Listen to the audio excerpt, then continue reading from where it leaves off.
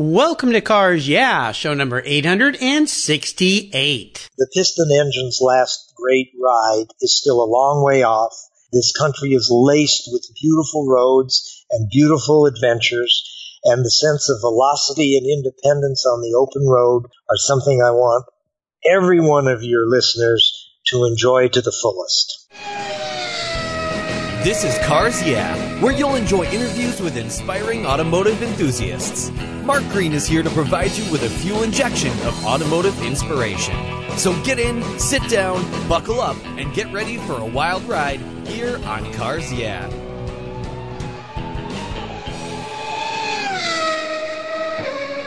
Hello, automotive enthusiasts. I'm revved up and so excited to introduce today's very special guest, Paul Herman. Paul, are you buckled up and ready for a fun ride?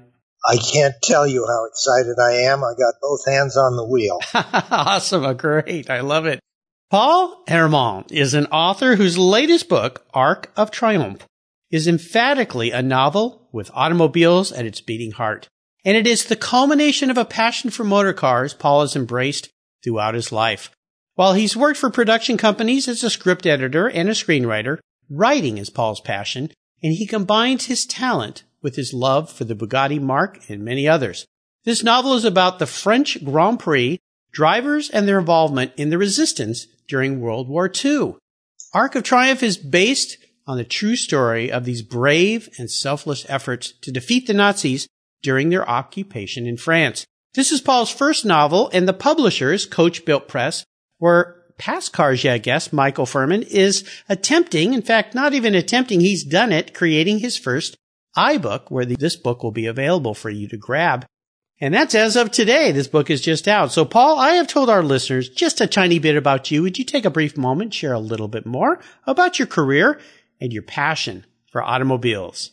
Well, interestingly enough, my first passion was for airplanes. I would make my parents ceaselessly take me to the Boulder, Colorado airport, whether to watch takeoffs and landings or climb around an old derelict B-24 bomber that had somehow been left at the end of the runway. But sometime in the 50s, I saw my first Ferrari at some car show at the Cherry Hills Country Club in Denver, Colorado, near Boulder, where I grew up. And from then on, I was passionate about motor cars. My heart pounds at the very thought of an open road. Sometimes I tell people that I don't really love cars, I love driving, which of course is a lie, because I love them both. And then I began to read about cars in the magazines and enjoy differentiating and understanding the difference between an open-wheeled racer and a sports car. About that time, the first MGs had arrived in our country. A neighbor of mine had a Jag XK120. The handsome Swedish ski instructors would race up and down Boulder Canyon in their little 356 Porsches. And I found the whole world, whatever other people think the world is, I thought the world was a scenario for my passion for automobiles. And everybody else was just standing around. Oh, well, this is going to be fun. And no doubt what you created here with this book of yours, this novel, is very, very interesting. And there's a lot about this book that I've learned, and I think our listeners are going to be very, very interested. But first, as we continue on this journey we call your life, going down some interesting, twisty roads, I always like to ask my guests for a success quote or a mantra. It's a nice way to get the inspirational tires turning here on Cars Yeah. So, Paul, take the wheel. Unfortunately, I have nothing more interesting to say than persistence. And I know it's been said before, and I wished I had some magic. But basically, I'm a writer. And a piece of writing, even a joyful, passionate act of writing, whether it's one of my television scripts, which has been produced, of which there are more than a dozen, or this book, there's never a piece of work that doesn't demand that you keep writing even when you cannot see the finish line. And the happier tangent of that is if you keep writing, you will see the finish line. There's something about the very physical process of writing whether it's almost mechanical, that will lead you into the artistic conclusion. So I wished I had something more magic, but if somebody wants to find strategy as continuing to fire even when you're out of ammunition so the enemy doesn't know it. And that's kind of the principle of writing. When you have nothing to say, when you're lost in your own plot, when your characters have turned into idiots, just keep going. You know, I've heard this before. Now, I've had many, many authors as guests here on Cars, and this is a repeating thing. And it has to do also with entrepreneurships, that persistence and that tenacity. Yes. Many of the authors have said to me, you know what, you have to just keep writing no matter how grueling, how difficult. And I've heard the same thing from the many, many dozens of artists. Keep drawing, keep painting, keep creating. And I had an English teacher in high school, and I was having some difficulty with a paper. And I remember these words. She looked me in the eye. Actually, it was junior high. Mrs. Raines. She was one of the toughest teachers I ever had, but I loved her. Mark, you just have to keep writing. So I just hear that voice. Yeah, I mean, again, the jokes are numerous. Dying is easy. Comedy is hard. Yes. You stare at the blank page till small drops of blood appear on it, and then you're ready to go. Oh, I believe it. Well, I love it. Persistence. Yeah, sometimes eloquently said with less than more is the way to do it. Well, let's go back in time. Now, sure. I would love for you to share a story that instigated your passion for cars. Is there a pivotal moment in your life? And I think there is, because I got a little glimpse of it in our pre-show chat when you knew you were a car guy. Well, I'm going to have to divide it into two. And this will sound silly, except to your most lunatic of enthusiasts. My mother got tired of me constantly reading airplane and model airplane magazines. She brought me a road and track one day when I was abed with the flu instead. And this was in the mid-50s, and I figured out how to distinguish between the Mercedes sports car, the 300 SLR of the time, and the Grand Prix car, which had been fitted with streamlined bodywork, which initially looked identical to the sports car, but in fact was not. Now, that was very engaging to me. But in all fairness, the book we have in front of us is a story of Bugattis. And when I was a little boy in France, my dad was also a writer of a different kind, I saw my first Bugatti. It was not on the street. It was in a showroom on the Champs-Élysées, in a room with Delahaye and Delage, those high wire-wheeled noble chariots of the 30s. And I looked at that, and I didn't want to be in Paris. It was dark. It was November in Europe in the winter. It's terrible. Don't get romantic. Don't get romantic about Paris in November. Yes. But I looked at that Bugatti on the Champs-Élysées, and I saw the spirit, the optimism. I just saw that was whoever built that car was speaking to me. Wow. And from then on, hang on, Patricia, I only meant to kiss you. Oh, this is fun. I am having so much fun already. You took me to a place, and having been to Paris and walked down that street, and I've been there in January when the weather isn't so grand and not so grand. I can just imagine as a little boy looking in that window how magnificent that must have been. Wow. Yeah. What a start. Man, that's a cool one. Listen. Yes. I just want to tell you, remembering that moment specifically, a two-tone Type 57 body, Gangloff body on a Type 57 Bugatti, that'll fix anybody for life. Yes. The needle was in the arm. The plunger was pushed.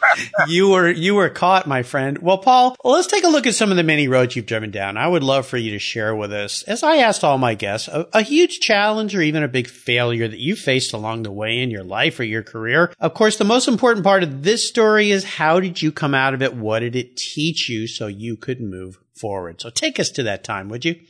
Well, like a lot of people who have faced big obstacles, I fell from a height. I was one of the few selected for an assistant director's training program by the Guild in Hollywood. Wow. My first movie was In the Heat of the Night.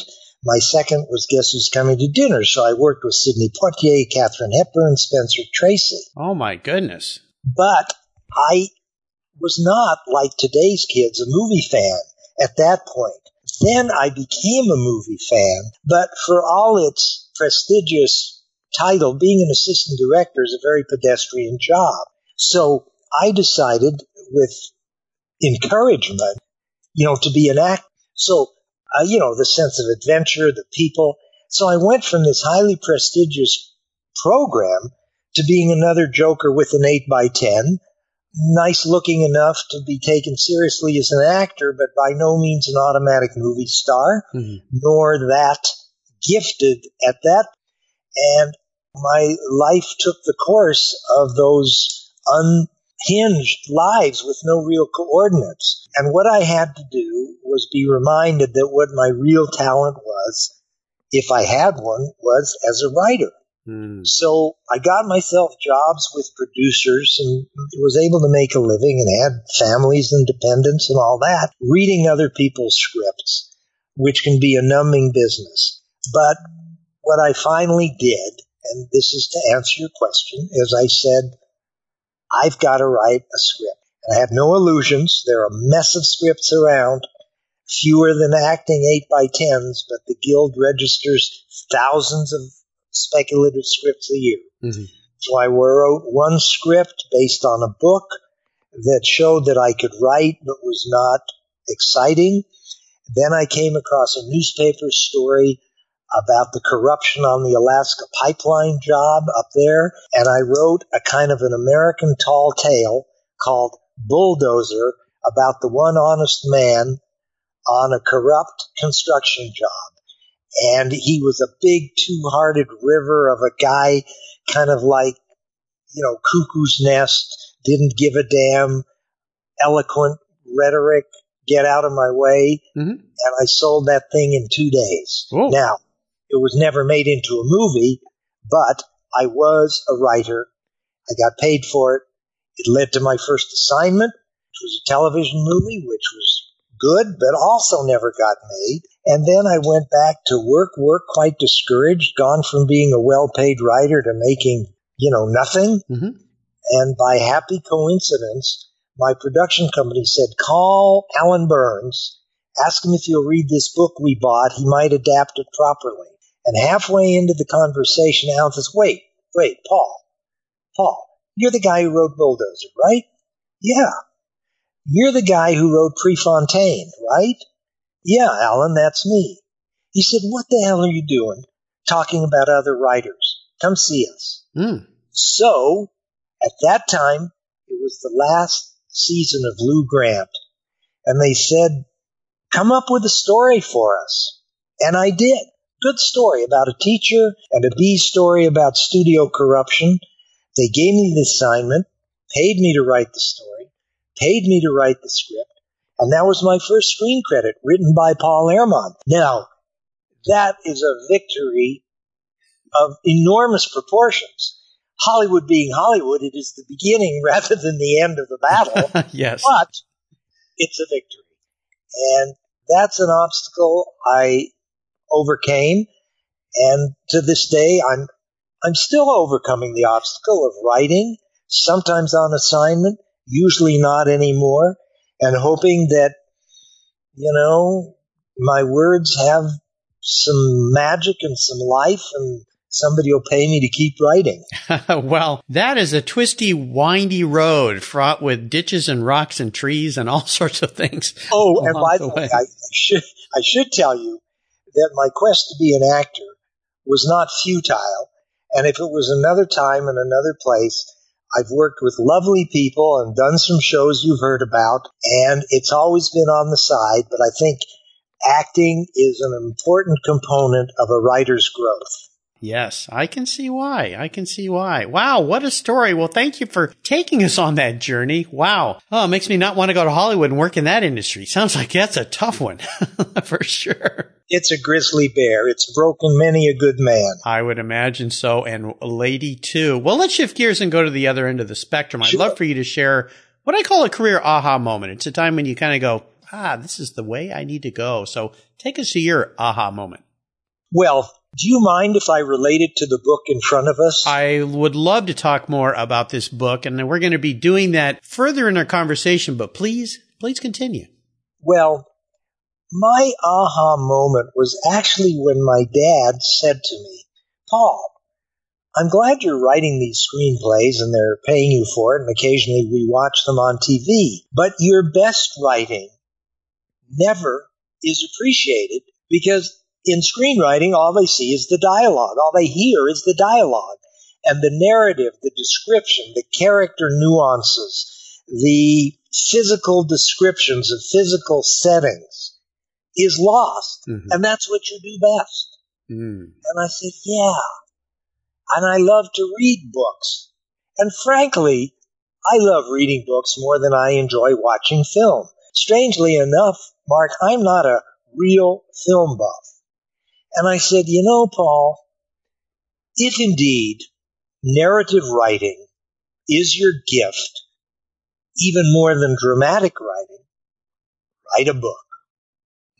Write a book. Yes. And the writer is king. You have to put up with a lot less static. Write a book. Yes. Wise words from your father. Yeah. Does that count as an aha moment? That's definitely an aha moment. I think it is. You know, sometimes it takes somebody outside of us to kind of push us in a way that they see our strengths that we don't see. And thank goodness for those people in our lives for sure. Well, how about a proudest career moment? Is there one that stands out you would share? You know, there is, and unfortunately it's a Shaggy Dog story, but I'll take you up to the point where it's a great moment. Okay. I like two kinds of music, Mark, country and western. Yes, it was a joke. I like it. Yeehaw. There was a famous song called The Tennessee Stud, originally sung by Eddie Arnold. And it's an evocative song about a horse. And I love traveling, and I love the South, and I grew up in Colorado. And I constructed a screen story, about a poor guy kicked out of an aristocratic Virginia town because he's supposedly responsible for an accident that took the life of one of the aristocratic families. Mm-hmm. And he's brought back to town by an inheritance. And he thinks it's $25,000, but it's not. It's a beautiful horse. He decides to claim his birthright, keep the horse, and run it in the aristocrat's steeplechase. Anyway, I wrote the script called The Tennessee Stud. I wrote a good poor man's Tennessee Williams script, and it was sent to Sony Columbia on a Thursday. They called me up on a Tuesday, said, Paul, we want to option your script. And I said, good. I mean, I was berserk. I was surprised the phone was even connected. I was so broke. And they said, we know you don't have credits. And I said, I do. I got 12 TV. No, you don't have movie credits. I said, okay. They said, we'll give you $30,000 against 200 first day of photography. And Mark, I don't know what possessed me. I mean, I would have taken 5,000 happily on that day. Yeah. But I said, no, you got to give me 50 against 250. And he said, do you have an agent? And I realized he was looking for help. Yeah. And I wouldn't give him any. And so I said, nope, whatever you and I say is what's done. Yeah. And he said, okay. So Sony Columbia gave me $50,000, a sweatshirt and a bottle of champagne. Yeah. The champagne was gone fast, the $50,000 pretty fast. Sweatshirt lasted for years. Now, unfortunately what happened is, development executives got a hold of it and had too many ideas, which were maybe good, but it's like putting, tail fins on a Mustang or something, Yeah. So they never made my movie. But at the moment when they bought my script, the script was unmessed with, and my hard and joyful work had been so affirmed, was a fabulous moment. Well, there's a great lesson in there. You feel really strongly about something that you've done, and you feel it's worth a certain amount. Ask for that, because you know what? You might get it. Got it. Yeah, got it. You got it. And the sweatshirt, too. The champagne was a nice little toast there. Let's have a little bit of fun and talk about your first really special car. Kind of take us to the place and time where you got a car you were really excited about. Okay, I mean, to dismiss the first car, I had a job baling hay on the cattle pastures outside of Boulder. Uh-huh. So the first car I bought, I had $150 cash, work money in my pocket, and I bought a 1951 Ford convertible with no back window, but it had a Continental kit and glass pack mufflers. Oh, there you go. I drove that thing through the U of Colorado campus at summer school, and girls in white shorts just waved at me, so that was good. The first car, I'm going to have trouble between my first, 62 Mercedes sedan, a lovely car with a stick shift on the column, a 4-speed on the column, and, that little fin backside. Yes. And, the funny thing is I had a job just before Hollywood working at a Porsche Mercedes garage, and I realized I could drive those Mercedes sedans through the Berkeley Hills almost as fast as the Porsches. They handled wonderfully. They were compact.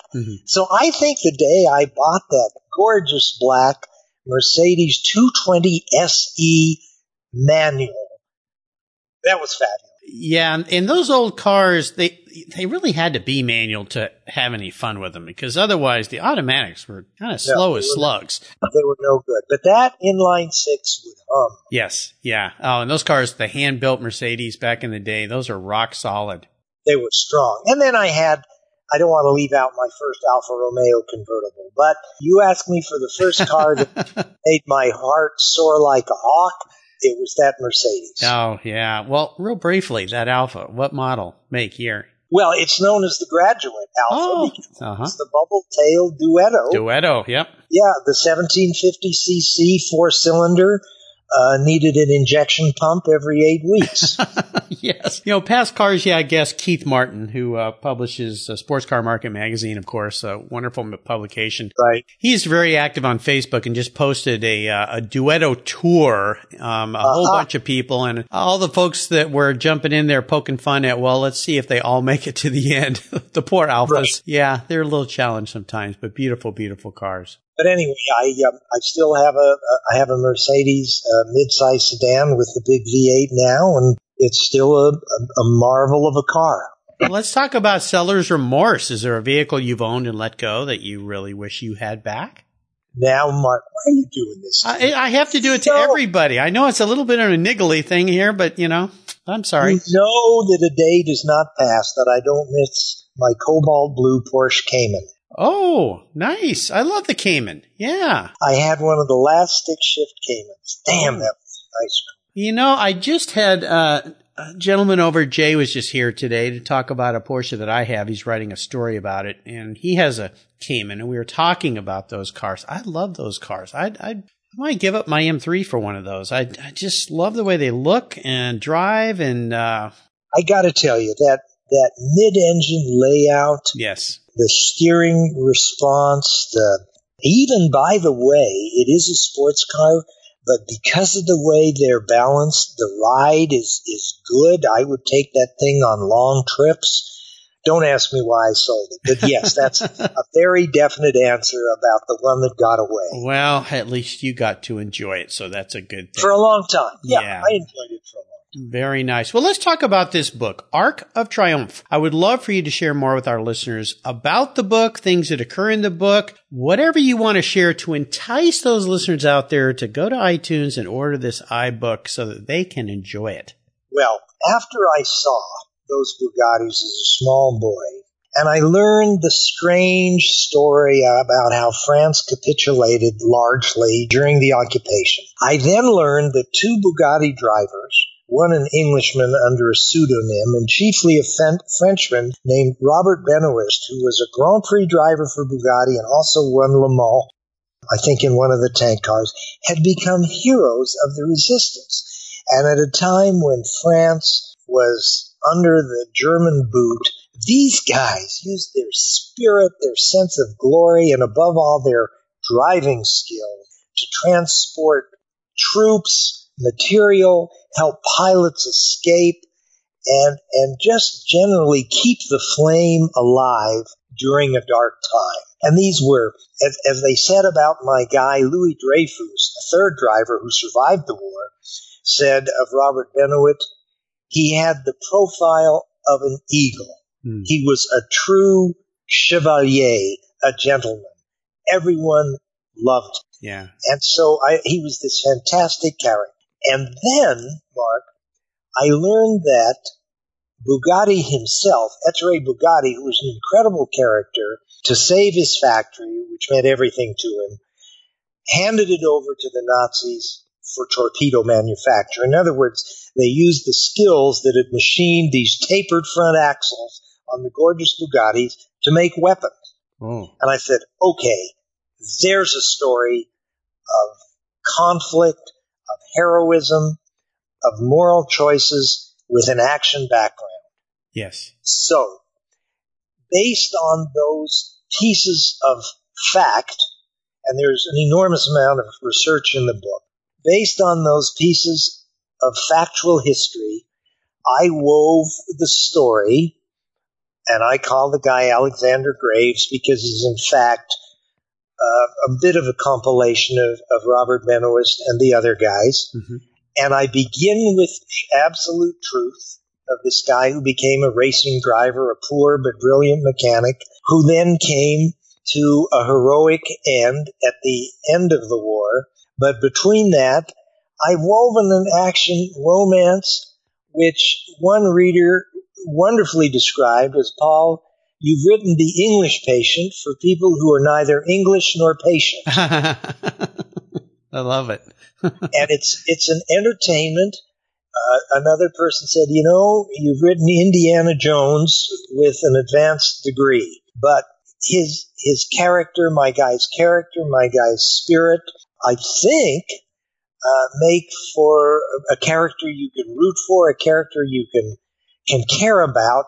And he's a bit of a naive at the beginning. Mm-hmm. And his observations on Bugatti's, imperious arrogance. I mean, you remember Bugatti, when somebody said his car's brakes were not up to it, said, my cars are built to go, not to stop.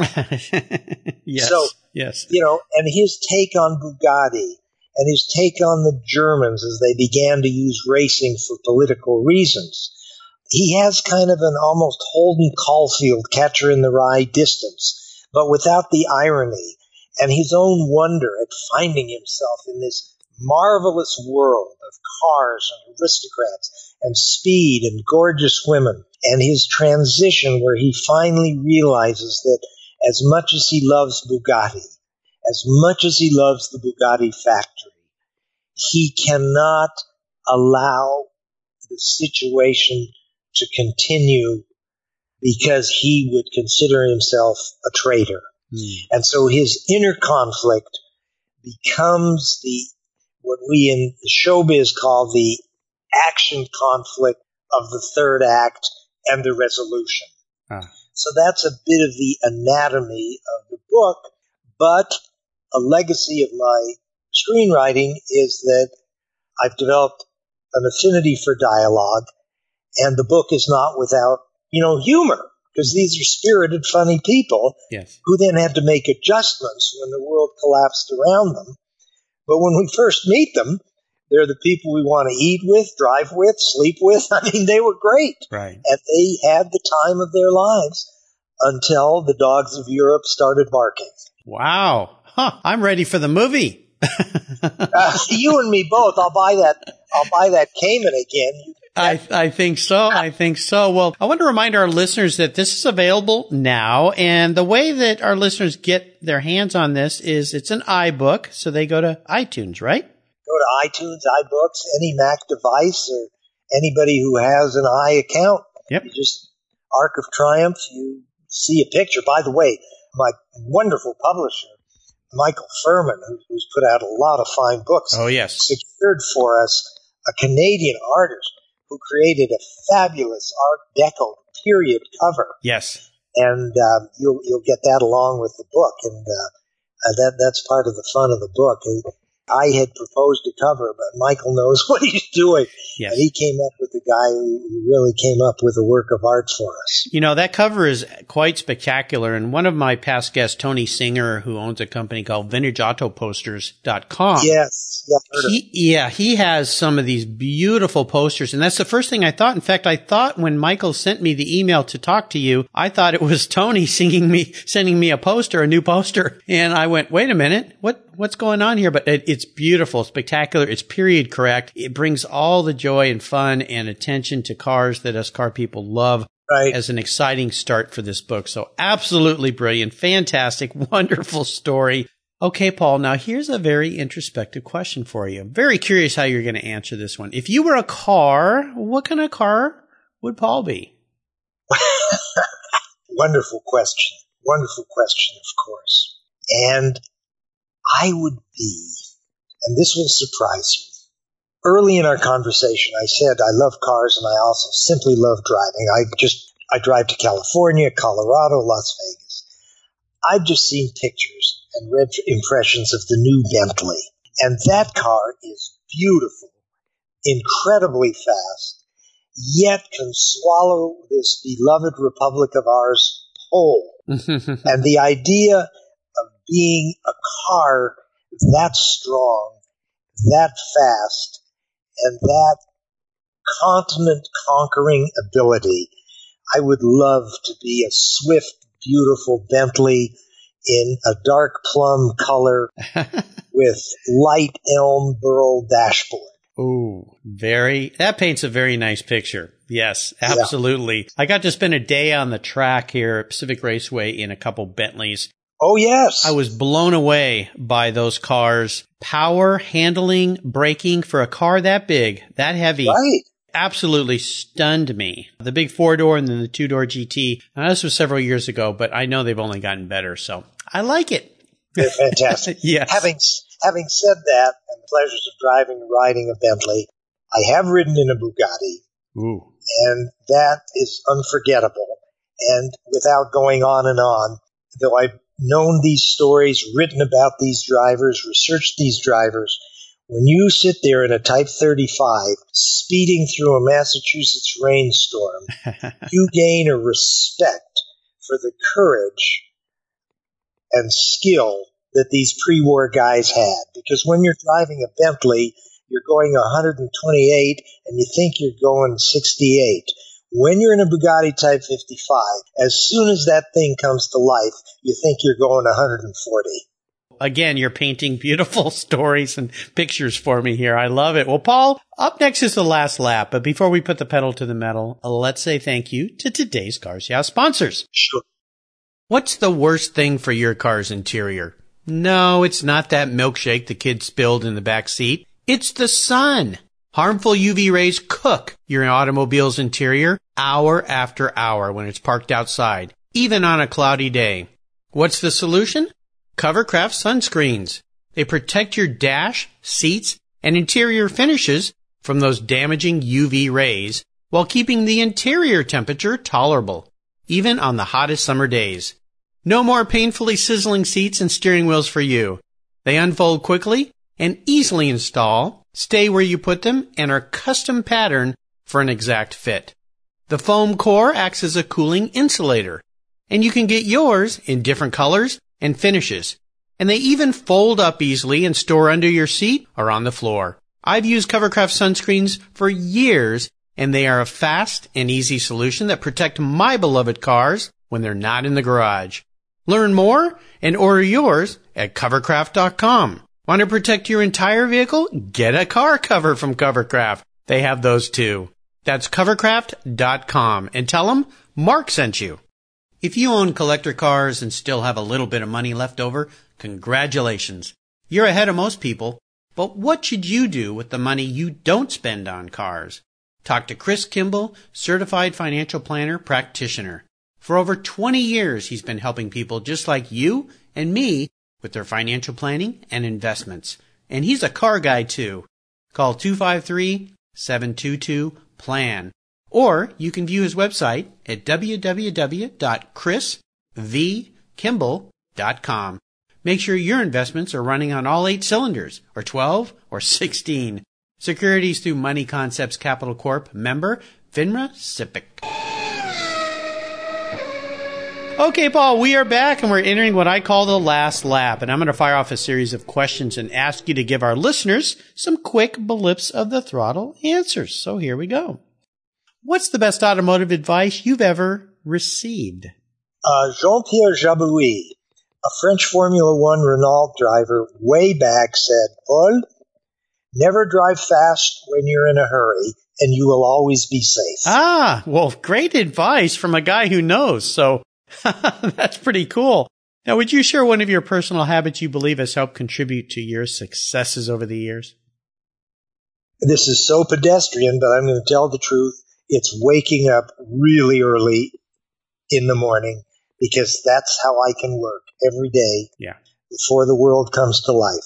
Yeah, it's amazing what you can get done before 8 o'clock in the morning if you get up early. And many of my successful past Cars Your guests are early risers, including me. So I think that comes from my years of being a paper boy, I think. But sure, I liked surfing when I was a kid. So dawn patrol was important to me, to be out in the water as the sun was coming up. That was a delightful time of the day. So I think that was part of it. Now, how about resources? There are lots of great resources for all of us today. Is there one you'd share for us? I'll tell you what.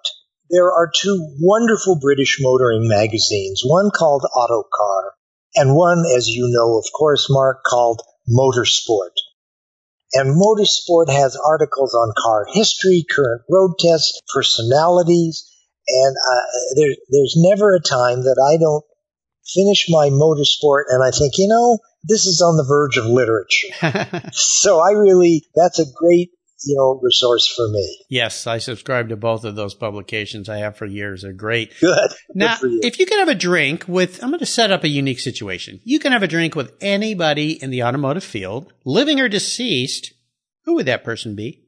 I say this with some emotion. I knew Phil Hill. Oh, yes. We met in Santa Monica. I lived there. He lived there. We met. We knew each other for a decade. He was a private guy. He was not a hail fellow well met. But he was lovely, attentive, expressive, and when I was in Phil's company, I felt I was exactly where I belonged. Unfortunately, we lost Phil a few years ago, but if I could have, as I had in the past, with Phil, and to drop another name, one day Olivier Gendebien, the great Le Mans co-driver of Phil's, and I sat together, and it was a magic time.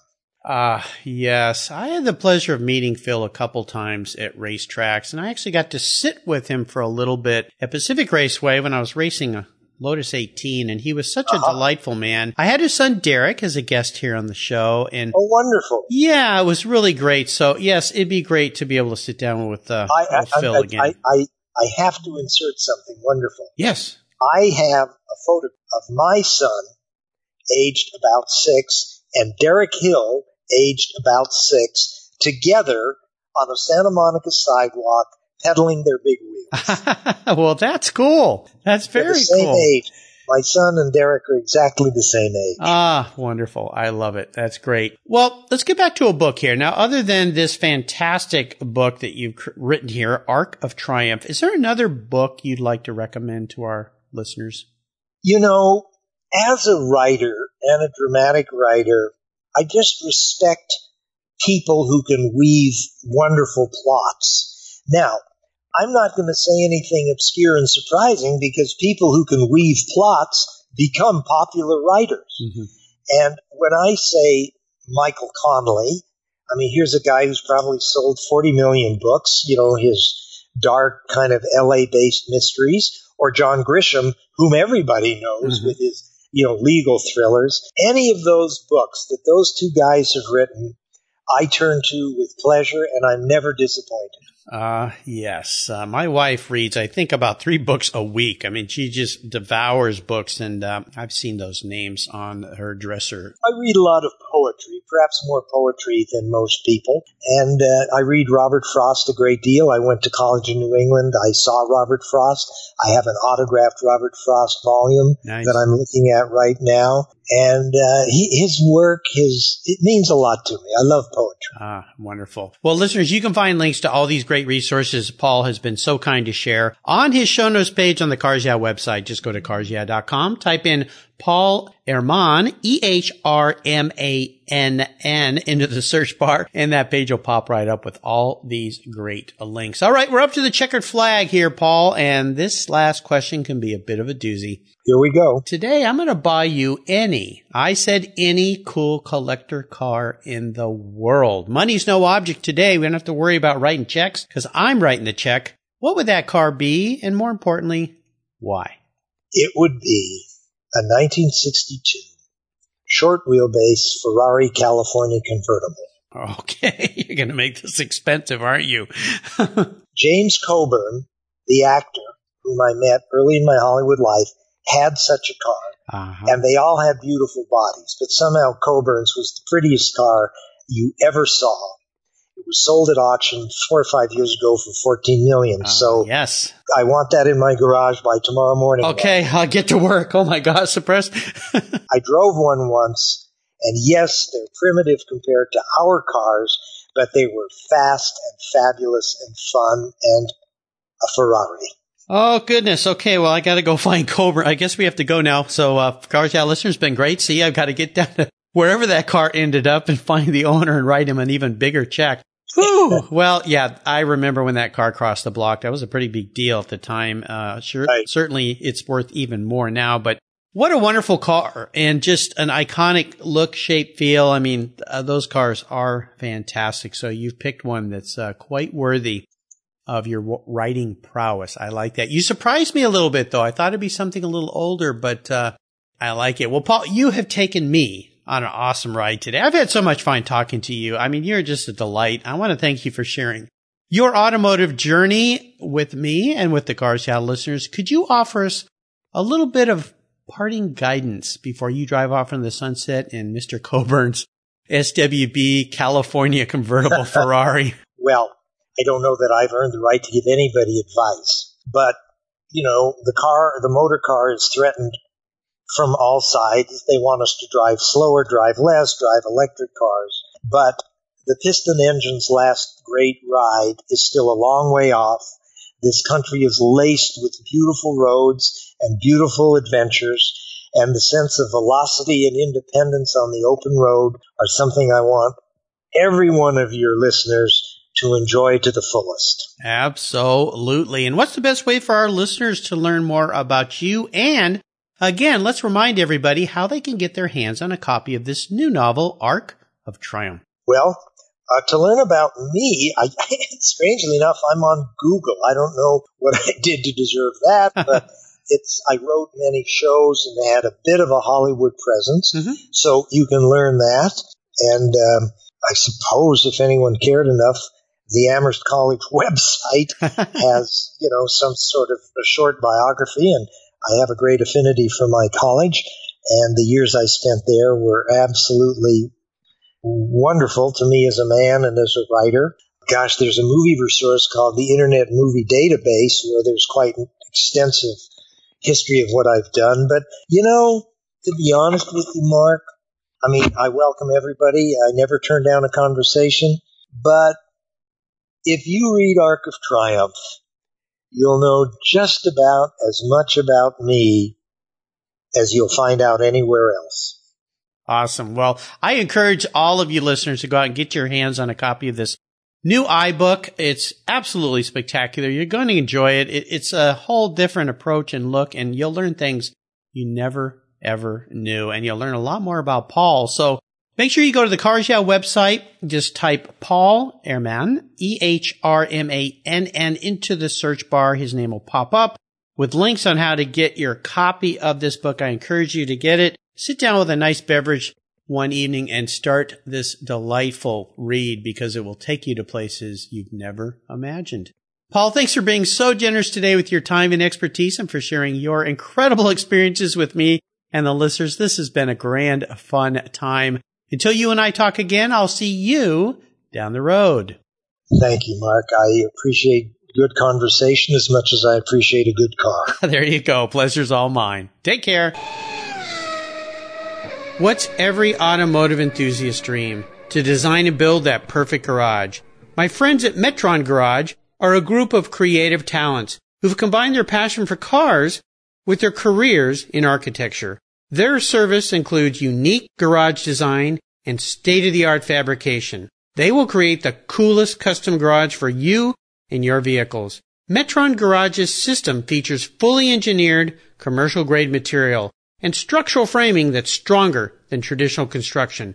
Their designs are pre-engineered to meet your building codes for fast, bolt-together construction. With over 25 years of experience, you'll see a 3D rendering to visualize your custom garage, and the final structure will fulfill all your storage needs. Contact Metron Garage today and begin realizing your dream garage. Go to metrongarage.com. That's metrongarage.com. Garage is built for discerning enthusiasts, where it's not just a garage, it's where your dream garage comes true.